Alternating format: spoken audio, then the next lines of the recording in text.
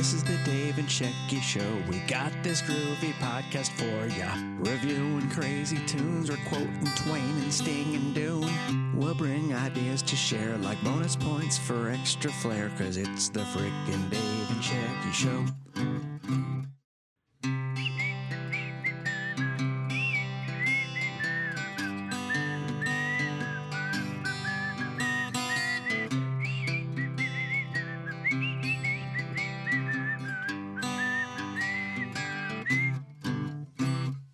This is the Dave and Shecky Show. We're bringing you this groovy review. We might preview movies, bake some bread, or drink some smoothies. So come on, have way too much caffeine. You roll up some rivers, I'll reference some Raffy. This is the Dave and Shecky Show. Welcome. Hello, everybody. Please, have a menu. Well, my dear server will be with you shortly. Blah. Welcome to Roberto's House of Vampire Pancakes. Oh, I am Roberto. what's your specialty pancake? Blood orange pancakes. Bah, Oh, okay, well that sounds delicious. A funny thing happened to me on the way to the crypt. Bah! Never mind, that was the joke. I see. All right, welcome everyone. Welcome to episode number 94. Thank you, you're welcome. I'll be right back with some more treats. Episode number 94 of the Middle-Aged Cool Kids Super Terrific Podcast, featuring your pals, Roberto and his partner, Sally. Who is Roberto who?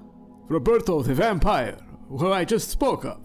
He's doing guest feature for two things. Uh-huh. He's not only opener, but also guest host. Excellent. And Sally, his very plain girlfriend. Oh, thank you for that. You're welcome. It's not bad, it's good.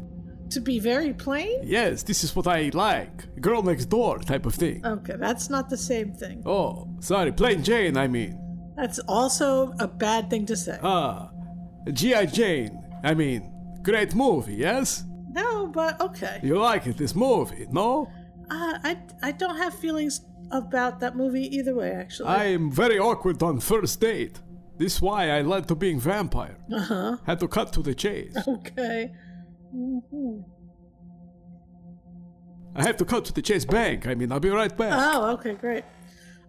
Anyway, welcome to episode number 94. As you may or may not be aware, we are doing a month of spooky type podcast for Halloween in celebration of the month of October. It's been spooky themed stuff. Like, I think we did the top grossing Halloween or spooky movies of all time. What was the other one we did? I have trouble remembering. Aleister Crowley. Oh, of course. Evil man. Very bad man. Yes. Terrible person. Just a sociopathic lunatic that somehow people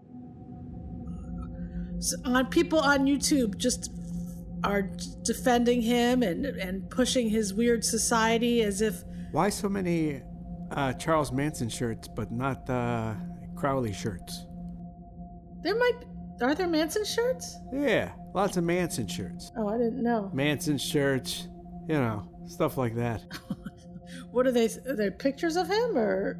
I guess or maybe it's Helter Skelter. I don't know, some sort of shirt. You've seen shirts. Well, there's a song, Helter Skelter. Yes, but there's also T-shirts. But are they of the song or the book, or are they? I don't know. That's what I'm saying.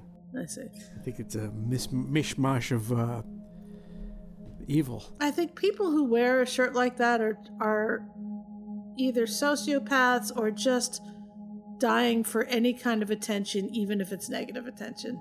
There's no reason to put Charles Manson in high regard, and there's definitely no reason to wear a T-shirt with Charles Manson on it. I wonder if Charles Manson ever voted. I think once you've been locked up, you are no longer eligible to vote. God damn it. He would have been a proud Democrat. Perhaps. I don't know, and I Perhaps don't care. more than that, Jim. Perhaps more than that. So today's episode, continuing with the spooky theme, Spooky. is all about the adventures, I guess, of Ed and Lorraine Warren. It started when I was about 9 years old, where I could see lights around people. I thought everybody could see that. And Lorraine related to me later. I never wanted to be different. I lived in a haunted house when I was a boy. I would hear the closet door opening up. I'd look into that closet, darkness, and then I'd see a face of an old lady. The Warrens brought the idea of the paranormal to the public consciousness. Their mission in life was to let people know that the devil existed, that he was real. I refer to them as the grandparents of modern ghost hunting. The cases that Ed and Lorraine Warren worked on were groundbreaking. They thought there is evil in the world, we need to fight it. They truly wanted to help people. It's all in the Bible. Evil, ghost, demon, devil. I knew right at that point what we were dealing with. When you challenge the demonic, it waits until you are the most vulnerable. Then it strikes. Devil's Road, the true story of Ed and Lorraine Warren. September 7th at 9, a Shock Docs premiere event on Travel Channel and Travel Channel Go. Spooky. Ed and Lorraine kind of started the paranormal investigative team. I don't want to say show because they didn't really have a show, but I guess they put that thought out there about investigative paranormal teams. They probably are most famous. Well, let me say, before the 2000s, I would say they were most famous for the Amityville Horror House. Our generation grew up with that. I think the things that happened around that house happened in, say, 76, 77 maybe. The book and the movie came out maybe 78-ish. And that was a huge pop culture happening, that movie. Do you agree? Yeah, but now somehow I feel like it was panned by the critics. As we've seen on Rotten Tomatoes, shit gets panned by the critics all the time. It doesn't mean shit. If the audience likes it and they're paying to see it, that's what matters most. I don't even know why we have critics. I don't know why we have critics. We disagree with them, I'd say, more often than not. And it's not just the movies, it's music. At least back in the day, we know that when it came to music, they either held grudges or were paid. The term payola comes to mind. Hey, it can make or break your career. Yeah. They did that for Broadway too. So I'm not a fan of the critics at all. Critics are paid to sway your opinion. Yeah, and now all news is paid to sway your opinion. Quite frankly, just the whole Hunter Biden thing disappearing off of social media proves that. But let's get back to our spooky stuff. Spooky. What was I even saying? Critics. Oh, the Rotten Tomatoes. Anyway, yeah, so I'll tell you how important Amityville Horror movie was that it is where the "get out" phrase originated. Out. And whenever you kind of see a scary movie, a scary story, a parody. Wasn't that the name of that movie that Jordan Peele just did? Well, there you go. So that all originates from that movie, from that experience, the Amityville Horror. So Get Out is part of the ghost lexicon, I guess. It's I would say almost everyone is familiar with the phrase. Maybe they don't. The younger folks don't know where it came from, but that's where it came from. That's it. Everything about this house was evil. A lot of people say, well, I was in that house one time and nothing ever happened to me. It's not that a house is haunted 24 hours a day. You don't walk into a haunted house and see ghosts flitting all over the place. Mm-hmm. After 9 o'clock, the psychic hours start, 9 to 6 in the morning. 9 o'clock, the energy starts to build up because of the darkness. Then you start to get what we call the infestation in a house like Amityville. First you hear the little knockings, the rappings. Then you might hear pounding sounds. Then you might hear crying or sobbing, hysterical laughter. These are the types of things that actually happen in these homes. So the Warrens have been a very important piece of the paranormal puzzle that swept the nation, and I think it continues to sweep the nation. We have just as many ghost shows as we've ever had. Zach Baggins is still doing his thing. Jason Hawes from what was the name of his show? Ghost Hunters. Now he has a new show on Travel Channel called Ghost Nation. So honestly, Travel Channel, I don't know why their name is the Travel Channel. There's no more Samantha Brown going to different places. That's what the Travel Channel used to be. It was all Samantha Brown all the time, going to different places, going to different hotels. She was cute. It was kind of great. But now it's just all haunting stuff, paranormal stuff, doomsday stuff. I don't even know why it's called the Travel Channel. They should just change it already. They should. Like Paranormal Channel or something. Spike TV. How about that one? That one doesn't exist anymore, I don't think. Because that was such a great name. That might have been the worst name ever. You think so? It's pretty bad, yeah. I didn't know. I never really watched it. Well, probably because it was called Spike. They didn't have ghost shows. Gay Outdoors channel. I like ghost shows, so I always make sure that whatever internet TV package we get, I get the Travel Channel so I can watch my ghost shows. But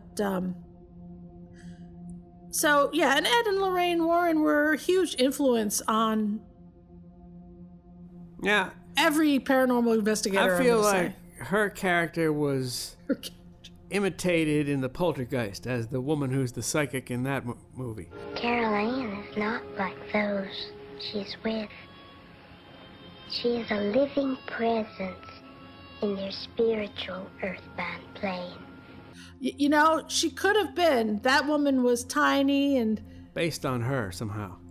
She could have been. So anyway, the Travel Channel has a new documentary out. It's called The Devil's Road, and it is a 2-part documentary about Ed and Lorraine Warren. Now, for the first time, never before released recordings. I saw the icebox move, the television move. Document how this unassuming couple devoted their lives to saving others from the demonic. In the name of Jesus Christ, I command you to leave. And proving to the world that the devil exists. They thought there is evil in the world, we need to fight it. You can't imagine what has taken place in this home. They're the subjects of a blockbuster film franchise. My mother and father, they just kept going. They just kept helping. They are the pioneers of the paranormal, Ed and Lorraine Warren. The documentary is pretty great. It's pretty interesting. It's almost 2 hours long if you watch both parts, one right after the other, but I definitely recommend it, especially because there are cases, like I said, Amityville Horror, everybody knows, and more recently, I guess The Conjuring and The Haunting in Connecticut. So what happened was the Ed and Lorraine, I think they had over 1,000 cases in their careers as... They weren't ghost hunters. He was really a demonologist. They were of the mind that it was evil spirits. They were very Catholic. So they kind of went the evil spirit demon route a lot of times with these hauntings. But with all of their cases, they wrote a book. Or somebody wrote a book. I'm not sure. No pun intended. It was really not intended. So at some point after Ed passed away, somebody brilliantly bought the rights to their stories and started churning out these movies. The Nun, Annabelle, The Conjuring. I mean, there's a shit ton of movies that are based on these books, and maybe even loosely based, which is fine. Now, these books are fiction, or they're based on their accounts? They're based on their accounts. Gotcha. So Oh, did they call it The Conjuring, or that's what the movie's called? No, some slick hipster is naming those movies. I mean, even Annabelle, the real Annabelle is a Raggedy Ann doll. Uh-huh. But in the movies, it looks like a little Linda Blair. It's really the most sort demonic. Of a female Chucky. It's really demonic. It's terribly demonic looking. But the real Annabelle was Raggedy Ann. So I had a Raggedy Ann when I was little. It was kind of. Did you have a? Well, not you, but I don't recall them, but I'm sure we might have. Yeah, you were the youngest, so I don't recall that. Raggedy Ann and the Holly Hobbie dolls were also a big deal, but they were cloth dolls. The Amish guy told me that his son... No, scratch that. He told me that there's a classic Amish story of a brother stealing a... What are those things? What things? A monkey? Sock monkey? Sock monkey. He steals the girl's sock monkey, buries it in the yard because he's too ashamed to give it back or whatever. And then, within a couple of months, it sprouted and grew there because they're full of beans. Oh. And that's how he got busted. It's some sort of moral, some sort of Amish moral story. Oh. I'm messing it up because I'm not moral or Amish. What was he trying? The kid steals the sock monkey and buries it, and then it sprouts there, and that's how they knew where it was. Was he trying to accuse you of stealing and trying to? It's some sort of thing to say don't steal because if you do, you get found out anyway. Well, that's true, but some kind of thing. What do you think that they thought you stole something? No, they were giving away sock monkeys, and they said, "Have you ever had a sock monkey?" And I said, "I don't think I ever had a sock monkey." You didn't take one? They were sold out. Oh. I mean, they were gone. I see. They had sock monkeys, and he said something about, and the sock monkeys were a big part of our opening weekend, and got us a story in the paper about the sock monkeys. Then he tells me the parable about the sock monkey. Oh, that's cool. Yes, and that began our lifelong bond of friendship. Anyway, on to Ed and Lorraine Warren. So I think a lot of people like to shit on them or discount them as hoaxers, but the truth of the matter is that they never made a shit ton of money. They never were driving fancy cars. They always lived modestly. Their house was tiny. They were not charging people they weren't hucksters. They weren't carnies. And I think there was a rush to paint them as such by people who didn't want other people to panic, people that didn't want other people to question their reality. I find that when people are so quick to discount the Warrens, I think those people have fallen victim of fake news or a smear campaign. You know, I see it today. I see people deplatformed for speaking what they think is their truth, for using their free speech. Whether I agree with them or not, it's irrelevant. But people like Gavin McInnes, people like Owen Benjamin, people like Alex Jones, the banhammer comes swiftly and they don't want to take away their livelihood. And I think that's what happened with the Warrens way back when. And I think they never gave up. This documentary, The Devil's Road, it goes into detail about some of their more popular cases. But they had, in reality, I think, at least 1,000 cases. And that's a lot of cases. Yeah, people called them. People called them in the middle of the night. And they didn't ever say no. They didn't ever not take the call. And they were very religious people, salt of the earth people. They were an inspiration to, like I said, almost every ghost hunting team you can think of. And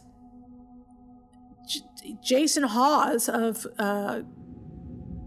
ghost hunters is in this documentary saying how he was inspired by them, how he looked up to them, and they got him into this business. And they would talk with anybody about cases and their views of the paranormal. That influenced me in the ways of just understanding that everybody's different. Everybody has paranormal problems. I don't like when people just want to shit on it because it's fake, or this was a hoax.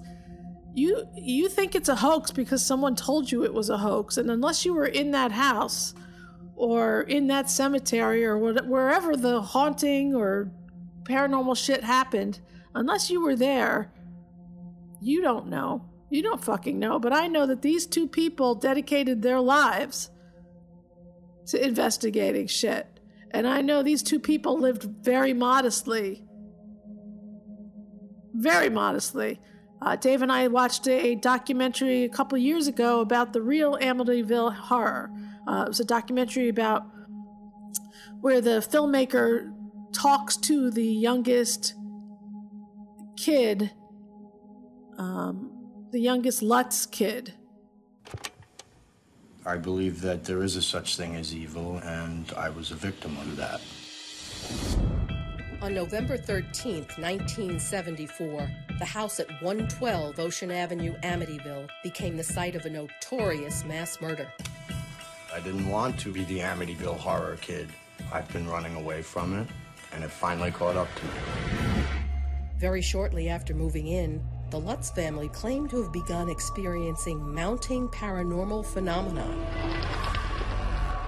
When I went in there was probably 400 or 500 flies. And we're talking, this is mid-December in Long Island. The entire family is standing there watching the garage door slam up and slam down, and the dog is hanging himself. He clearly was affected by what happened in that house. He has nothing to gain by lying about it. His life had gone crazy from that. He's a gruff person, and he was very combative with the interviewer a lot of the times, but he spoke very fondly of Lorraine. Right? I don't remember. Oh, I do. She was a very calming force. She was very sweet to the children. And even in this documentary that we watched from Travel Channel, they make a point to say, or maybe it was her daughter, Judy, or their daughter, Judy, makes a point to say, they always kept in touch with the families afterwards. It wasn't like, okay, we're leaving this house and we're never going to talk to you again. They reached out to the families regularly to make sure they were okay, just to see how they were doing, to chat. These are two very good people who have been maligned as hoaxsters. Well, I don't know if they were or not, but they seem like they were good people. That's true. So one of the stories they talk about in this documentary on Travel Channel was this Lindley Street haunting in Bridgeport, Connecticut. Mary Pasquarella said, we have a real poltergeist case going on. There's police cars, people are starting to form outside the house. And that's when Ed said, oh, okay, well, this sounds like the real deal. We'll be right over.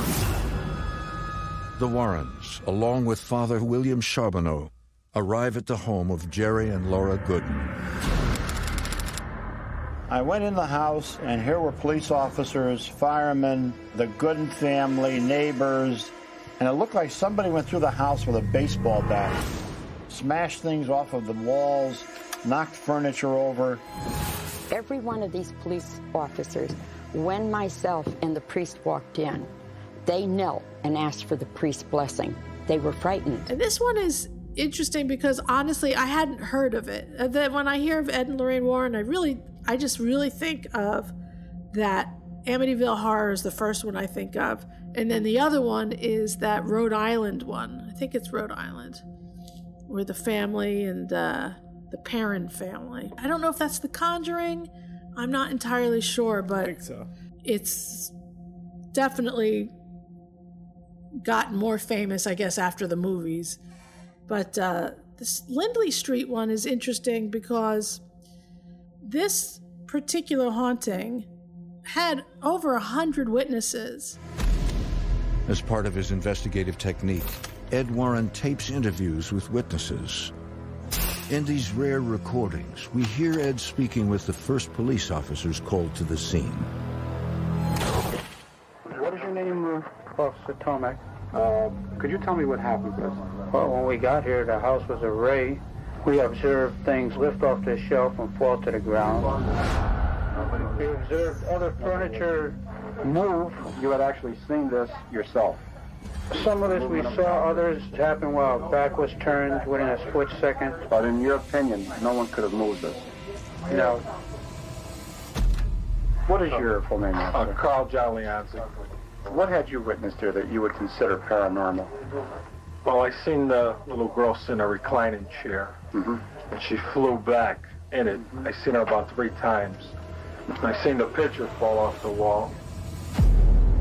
So there was hundreds of witnesses, thousands of people outside the house. They had to cordon off the block because this haunting was getting so much attention that there were just onlookers in the street. Ed Warren always had a tape recorder going, and they go to this house on Lindley Street and talk to all these people. Furniture's flying. It's not just moving slowly. It's flying across the room. Refrigerators, recliners, televisions, shelves, crucifixes, just knives. Things are flying around the house. I was standing in the kitchen. I noticed that there was a movement from my peripheral vision. A set of Malmac dishes flew across the room and landed on the floor. A crucifix, which was on a wall, was made of plastic, just burst. This particular haunting on Lindley Street, it happened for years. It had happened from like 68 to 71, and then from 71 to 74, it escalated so much that they had to call the police and the fire department. Yeah, this coincides with psychedelic drug use in society. I just, I don't know that these people were psychedelic drug users. It's during the documentary. The whole town was on this stuff. Well, I don't know about that, but during the documentary, it's kind of, it was something interesting I noted, but when Ed Warren starts interviewing the owners of the house, he talks to the lady first, and he says, and your name is? And she doesn't say, my name is Laura Gooden. She says, I'm Mrs. Gooden. We are in the home of, what is your name, please? Mrs. Gooden. And your address? 966 Lindley Street. Mrs. Gooden, could you relate to me, please, when this activity started? That to me was such an old school thing to say. I'm Mrs. Gooden, not I'm Laura. She wasn't acting in a way that she thought she was supposed to be familiar. So today we have all these reality shows where everybody's used to being on camera. The man on the street shit is just, everybody wants to be a star. Everybody takes their opportunity to try and make that moment big for them. Back then, it wasn't like that. People got very nervous if the camera was turned on or the record, like they thought it was official business, and they all got very weird. You could just watch any news from the 50s or the 60s and see people shying away from the camera. Even at the beginning of American Bandstand, when they would have kids dancing, if the camera got to them, they'd either run away or get all shy and timid. People at that point weren't very used to being on camera. But the fact that she said Mrs. Gooden, just in my mind it said, okay, this is an older, salt of the earth person. This isn't somebody who's looking for fame and fortune. This isn't someone who's saying, you can call me Gypsy Rose Lee. She's just like Mrs. Gooden. So I don't know that. Did you catch that? I did not. Does that change anything, you think? You think they're still in the psychedelics? I don't know what they're into. I'm not saying them. I'm just saying the whole environment of the culture. The cops and the firefighters? Mm-hmm. No. So, this... Who's the pitcher who pitched the no-hitter on acid? Raleigh Fingers. No, that is incorrect. Doc Ellis. Doc Ellis, I'm sorry. Now, if he did it, anyone could do it. I mean, that might be true. I don't know. But just to, we're talking about this particular haunting. So cops, firemen, friends of the family, we're talking at least 100 witnesses, so many audio tapes of interviews of them saying exactly what they saw. A lot of these things that happened, the little girl was nowhere near the house. Sometimes she was out of the house, but they were so anxious. Apparently the town was spending a lot of money cordoning off this home, putting police there, the police presence to make sure people weren't trying to get in the house. People apparently tried to set the house on fire to rid it of its evil spirits. So this was pretty much chaos and mayhem for a good while in Bridgeport. And at one point, the adopted daughter who lived with the family, she got caught trying to kick over a TV. Why would she do that? Well, I can think of several reasons. Maybe they were all there waiting for something to happen and nothing happened, and she wanted something to happen because she wanted those people to keep coming. Maybe something in her head, something whispered in her ear, you should knock that over. But her doing that, they jumped on that so quickly. They had an opportunity to say, oh, it's the little girl, it's all a hoax, even though things had happened in that house that were unexplainable. Police Superintendent Joseph Walsh declares the haunting a hoax perpetrated by Marcia Gooden. The exorcism would never take place. In the morning, on the radio was, the little girl did it. A 90-pound, 10-year-old child could move a 450-pound refrigerator 2 feet away from us and we wouldn't see how she did it. The girl admitted that since last Friday she's been banging on walls, knocking pictures off. We have no ghosts in Bridgeport. Chief Walsh made it his business to make sure that he was going to call that a hoax. It's impossible that this was a hoax. Apparently, right after we had left, Superintendent Walsh had sent officers into the house, said this ends here, now. He not only made fools out of the family and us, he made fools out of his own men. These police officers were going into the media, which were all around the house, in the house, telling them about the things that they experienced. Ed was very frustrated by it all. He thought with all of these police officers, all of these firefighters, all of these media people, that the truth finally would come out about poltergeist activity. It was very fishy, and it comes to find out, the people of Bridgeport never believed that official story of the hoax. They never believed why did it. Stop? Apparently it didn't stop. It didn't stop. They were supposed to get that house exorcised. Why wouldn't they just tear down the house? I mean, this house, have you seen the house? It's a tiny... Yeah, I mean, it's just taking up space. Why don't they tear it down and build something else there? Well, I don't think they had a lot of money. I don't think... I'm just saying, if it was a problem and it kept happening, I don't understand how it just stopped.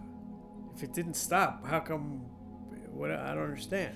I think a lot of paranormal activity starts out of nowhere and stops out of nowhere. I don't know why. I don't know. I really don't know why. But there are one of the cases they talk about in this documentary, The Devil's Road. They got somebody in to do an exorcism on the house and a cleansing on the house, and it did stop. It did stop it. It stopped it cold. So sometimes it stops. I think maybe they had the house blessed, but not exorcised. I'm not sure.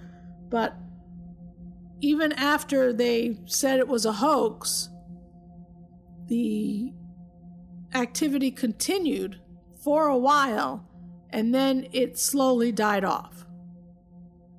So there's that. There's this website called damnedconnecticut.com, where they have this whole article about the Lindley Street haunting. And in the comments section, there are some very interesting comments from people who were around that time, and I would like to read a few of them.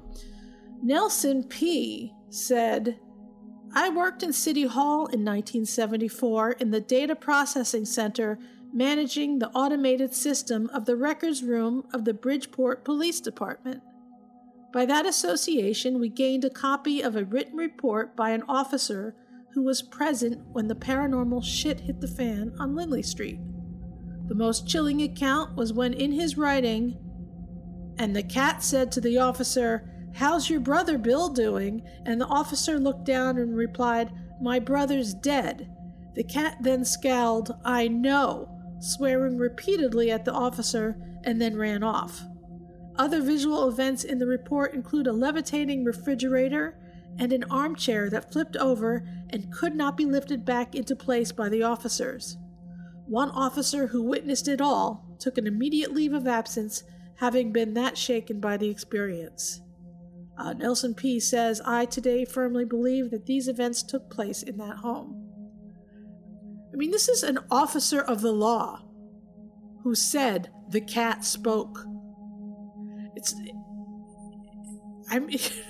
You can't, a cop is not going to make that up. That's not what a cop does. A cop writes down exactly what he sees. This is and possible. Hears. It's First insane. Of all, I don't know who Nelson P. is. I have no proof that he got a hold of any of these documents. This is all hearsay. That's true. I have no idea. John B. in the same comment section says, a friend of mine lived a few houses away. The crowds were so large, the police cordoned off a large area. I had to get police permission to get to my friend's house, and he had to verify who I was. Pretty crazy. Not many people believed the official explanation. Firefighters and police officers would not report what they saw and expose themselves to criticism and endanger their jobs. The official word was issued to tone down the crowds and stop the expense of maintaining order. Wow, that sounds like a fair assessment.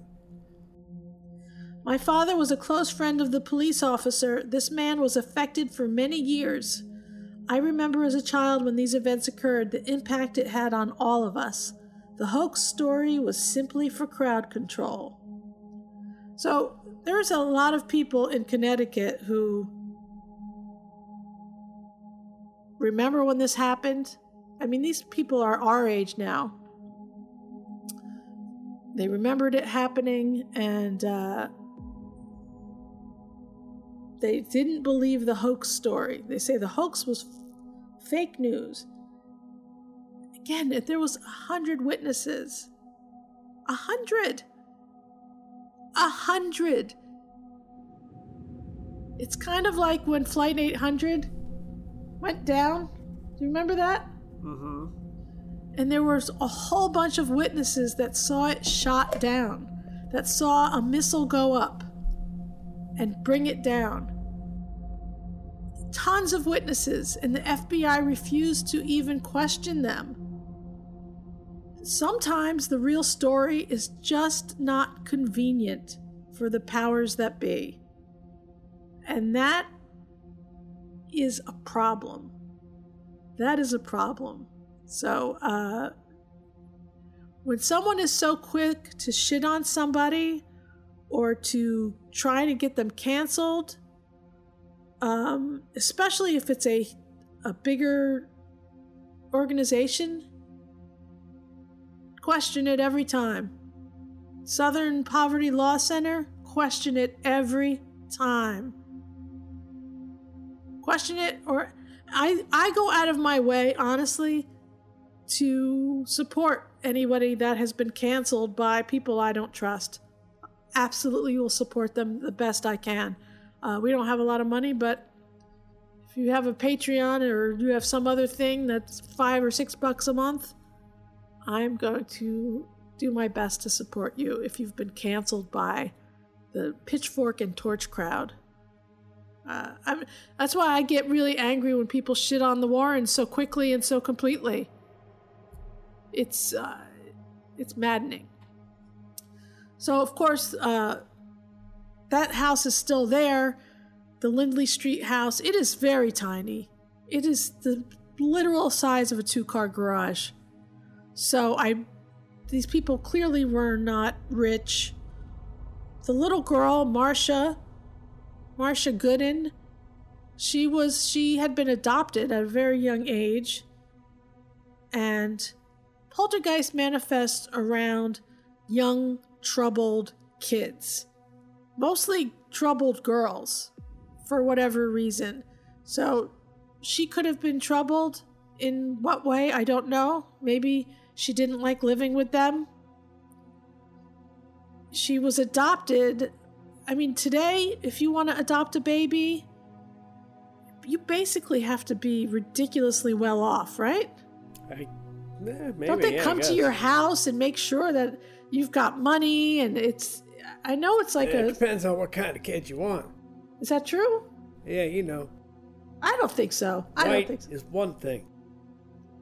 It goes down the line. I don't think that's true anymore. You want a gay Asian kid, it's pretty cheap. I don't believe that. Well, actually, they're more expensive. They're prone to take care of you. I don't know. I don't believe any of that. Anyway, the little girl was adopted by this family that was not well off at all. I mean, if you look at pictures of the house, when I say it's the size of a 2-car garage, I'm not exaggerating at all. You can look at it.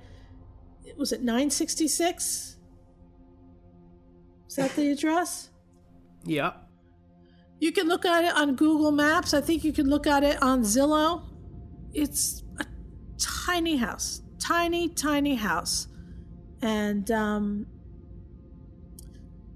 I don't think today in a house that big you would be able to adopt a child. I think they want to make sure the child has a big bedroom, that there's good schools. I honestly think that today, regardless of what child you're trying to adopt, there's a list. I guess back then there was no list because these folks looked pretty poor. The few pictures I saw of the inside, it looked like it was a little messy. Instead of having a couch, they had 3 recliners. It looks a little nuts. I don't think these people were bad people. Like I said, I just think they were old school and wanted to adopt a kid and did. I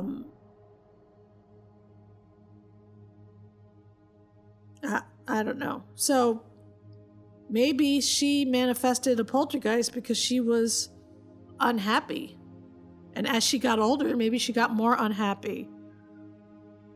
But the truth of the matter is that the story doesn't end where they call it a hoax. The story, she leaves the house at 18, I think, 18 or thereabouts, and is never seen again. Does not keep in contact with her family. All right, so there's more to the story than meets the eye. There's more to the story than meets the eye, but what an ungrateful cunt. Well, maybe something bad was happening in the house. Maybe her parents, ever since she claimed that it was a hoax, maybe it affected their lives negatively forever after that. Like maybe no one wanted to talk to them. I don't know. I really don't know. She just leaves the house and never talks to her parents again. No contact. She leaves. Maybe she went back to her real parents. She did apparently look for her real parents, who were indigenous people, native Indians from, I think, Canada. How did they end up giving away their daughter? I don't know. That sounds fishy. I don't know what happened there. The whole thing sounds fishy. I honestly don't know what happened, but she left. Let me tell you something.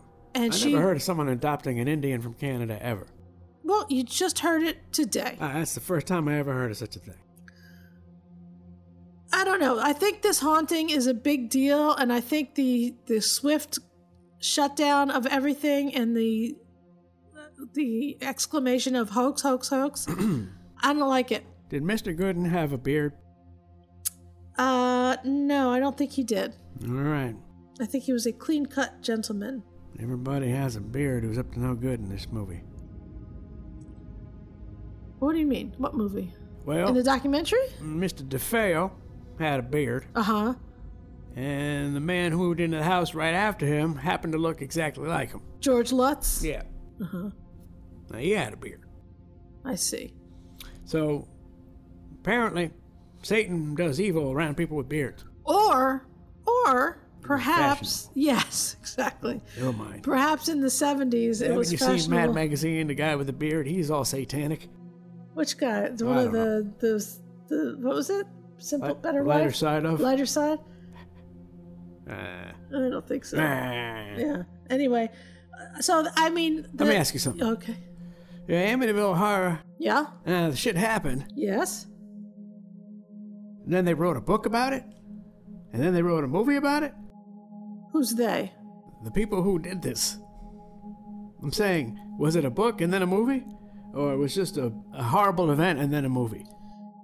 It was a horrible event that made the news, and then it was a book by Jay Anson, and then it was a movie. Now, the movie based on the book? Yes. Now, what the fuck does Jay Anson know about the horrible event if he wasn't part of it?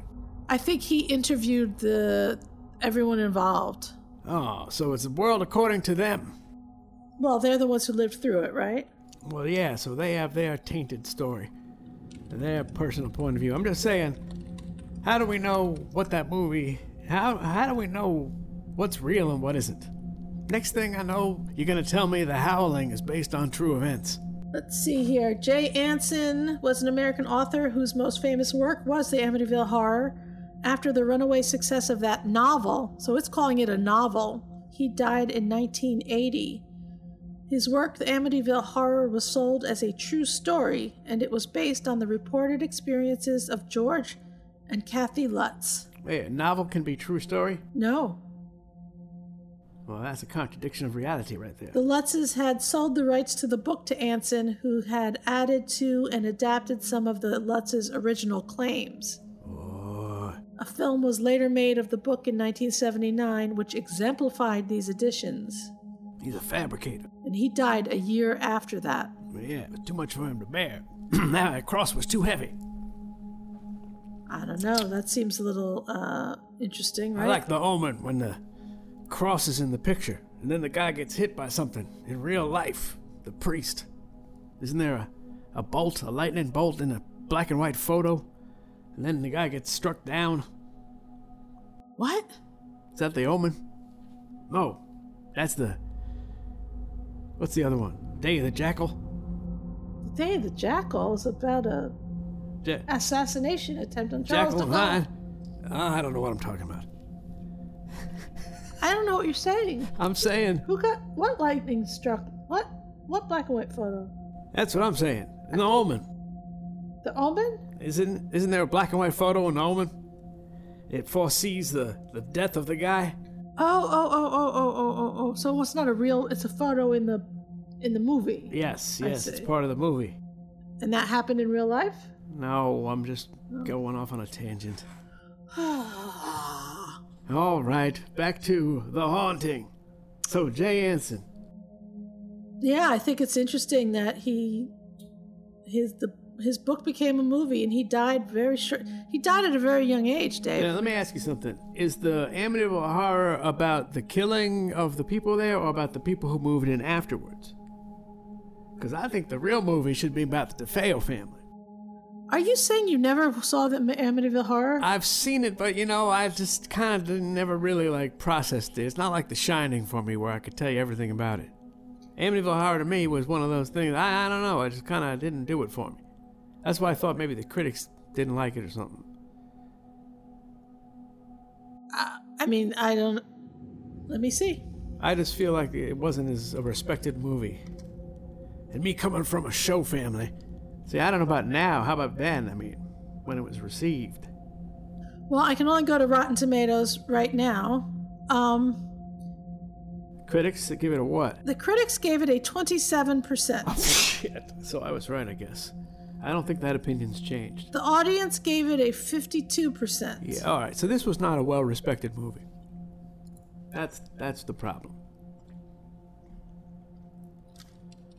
Yeah, it wasn't not a well-respected movie. Now, The Shining was pretty damn well-respected. And how about When a Stranger Calls? I bet that has a higher percentage than this.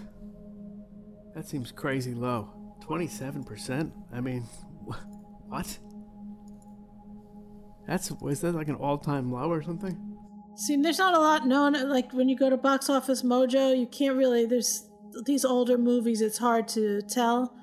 But maybe there's such a prejudice against this belief that this exists that this movie was just panned instantly. It could be. I mean, it's a campy horror film. Yeah, I guess I'd have to see it again. I don't know. I recall not thinking much of it. But you didn't see it. I know I've seen scenes of it. Did I see it in the theater? I really guess I didn't see it in the theater. This movie made has made $86 million. I saw Poltergeist in the theater for sure. So just so you know, this movie has made $86 million. Amityville Horror has made $86 million. Okay. Since 1979. All right. The Omen. Yes. Has made $61 million. So really? The I think The Omen's a better movie. I'm sure it is. I'm just saying that the Amityville Horror is a big deal. It's called a phenomenon. And also that book. I had the book. The Amityville Horror, was it called? It was called The Amityville Horror, and it was, I remember when The Firm came out.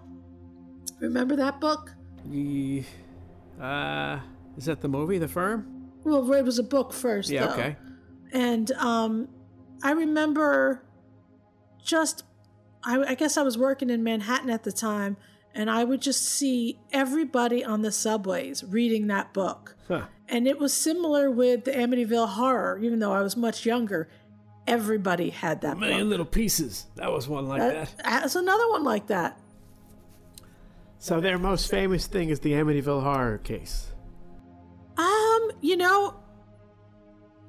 For our generation, I think that's their most famous, but all of these movies have come out in the past 10, 12 years that might be more famous than that. I mean, Amityville Horror is where... They need to remake it. If they remake it, it'll be more famous. They did remake it. Oh, never mind. Who's in that one? Ashton Kutcher. Is he? I don't think so. Come on, that'd be good. Let's see him freak out. They made it in 2005. Ryan Reynolds is in it. Interesting. Well, that's probably the problem. Yeah, that got a... They kind of needed like Kristen Bale or something. But there is an Amityville Murders movie that came out in 2018. Oh, well, that's about the DeFeos. Well, let's see what it is, if it is or not.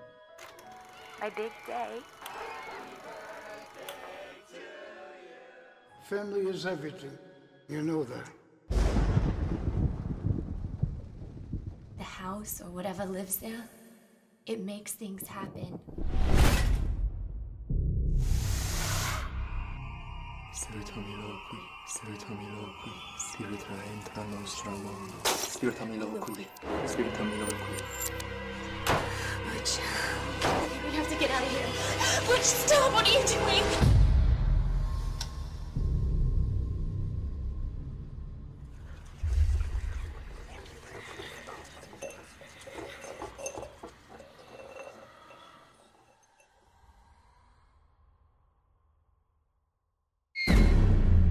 Something different happened down there the other day.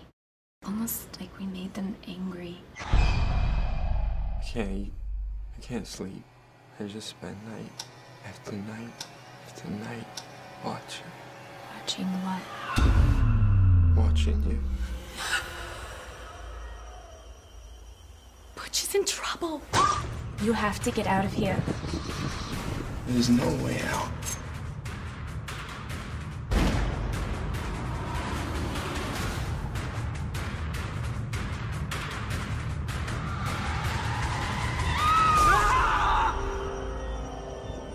I see the end coming. A terrible, beautiful end.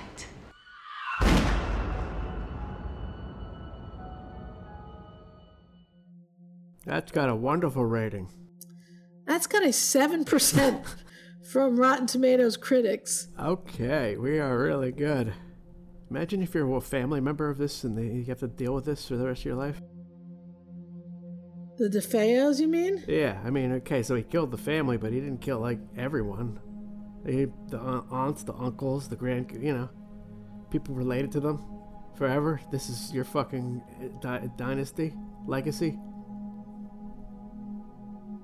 I would fucking sue these people. Like, can't you just let it rest? What the fuck is wrong with you? These are real people. Yeah, I mean, I guess. They're real people. They sell cars in fucking Jersey City. The DeFeos? Yeah. How are they related to the car people? Were they... I don't know, but, if you show me a DeFeo, I'll show you another DeFeo who's related. Yeah, they were, I mean, I think they advertised on Stern Show too, right?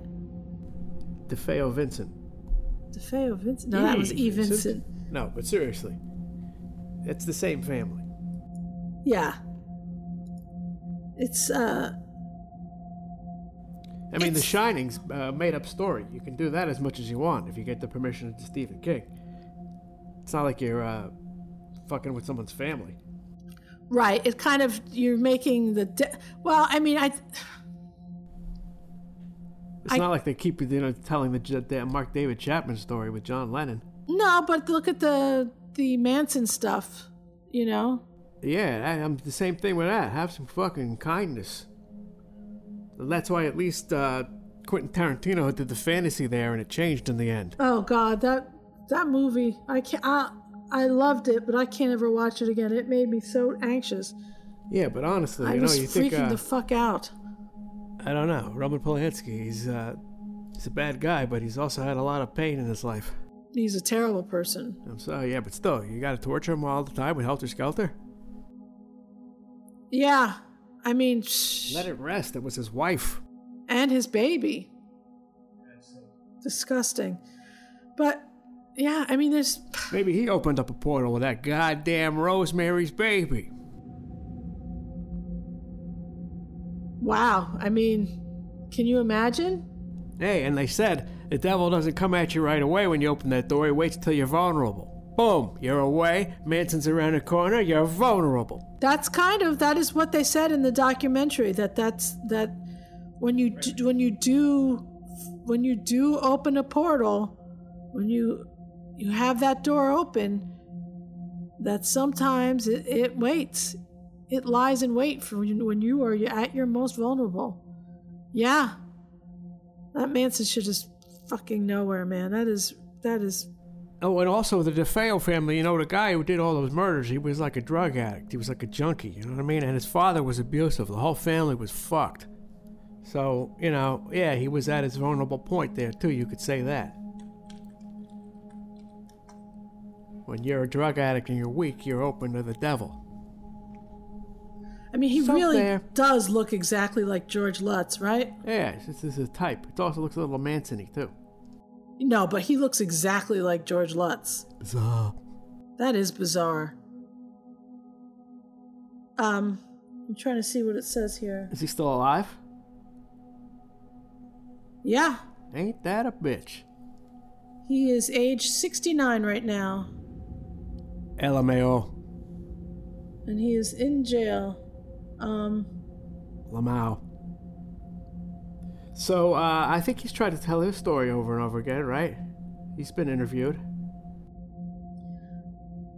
Was he in that Amityville horror documentary? Remember, I feel like he's told his story or tried to tell it, or people don't want to hear it, or I'm not sure. I think he was just like a fucking drug fiend. Although DeFeo was a user of heroin and LSD, He had antisocial personality behavior and was aware of his actions at the time of the crime. Oh, so I guess they try to get him off on insanity, but antisocial personality disorder is being a sociopath. They've changed that because I guess being a sociopath is they don't like doesn't make you a bad person. Well, they think that it's like you can't call someone fat anymore. You have to say that they're, I don't know, whatever you say now. But physically heavy. Big boned, I guess. I don't know. But yeah, antisocial behavior is the same thing. Well, what made him that way? Why is he dissociative? Because his father probably was abusive. I think it runs in the family. There's something wrong with the family. He didn't just kill his family because he loved them. There must have been something going on there. Why'd he kill all of them, though? That man had issues. He was a heroin addict, and he probably wanted to kill him for the money. I'm not sure about the rest of the family, though, how that worked. What do you mean? I don't know why he killed all the family. This is fucking crazy. Yeah, I guess so. I don't know. Seems like he must have been shunned or something as a kid. No, Yeah. He's the number one son, but they got favored. Every time they had another kid, the attention was taken away from him. Well, I think he's mentally ill, right? Yeah. That and the father abusing him. Did he hit him? I don't know what happened. Verbally abusive? Something happened there. Most heroin addicts don't kill their parents. Yeah, I thought heroin really mellows you out or something. I don't know.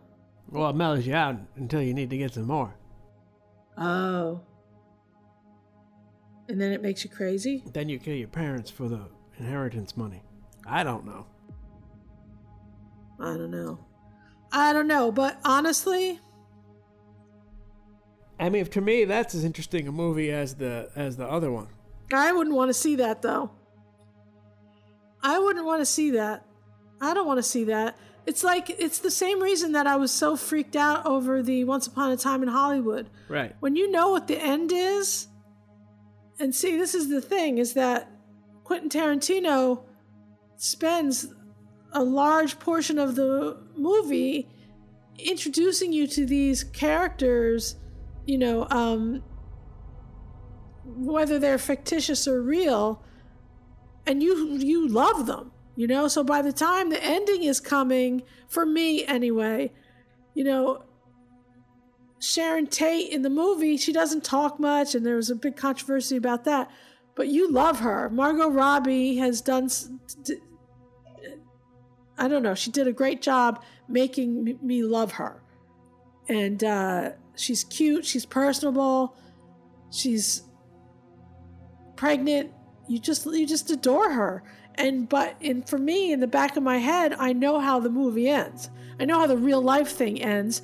And the more he made me like these characters, the more I was getting sick to my stomach watching this movie because I knew how it ended. And I think that was the brilliance of that movie, was when it ends and it's a better ending than real life. You are so relieved. That was Once Upon a Time.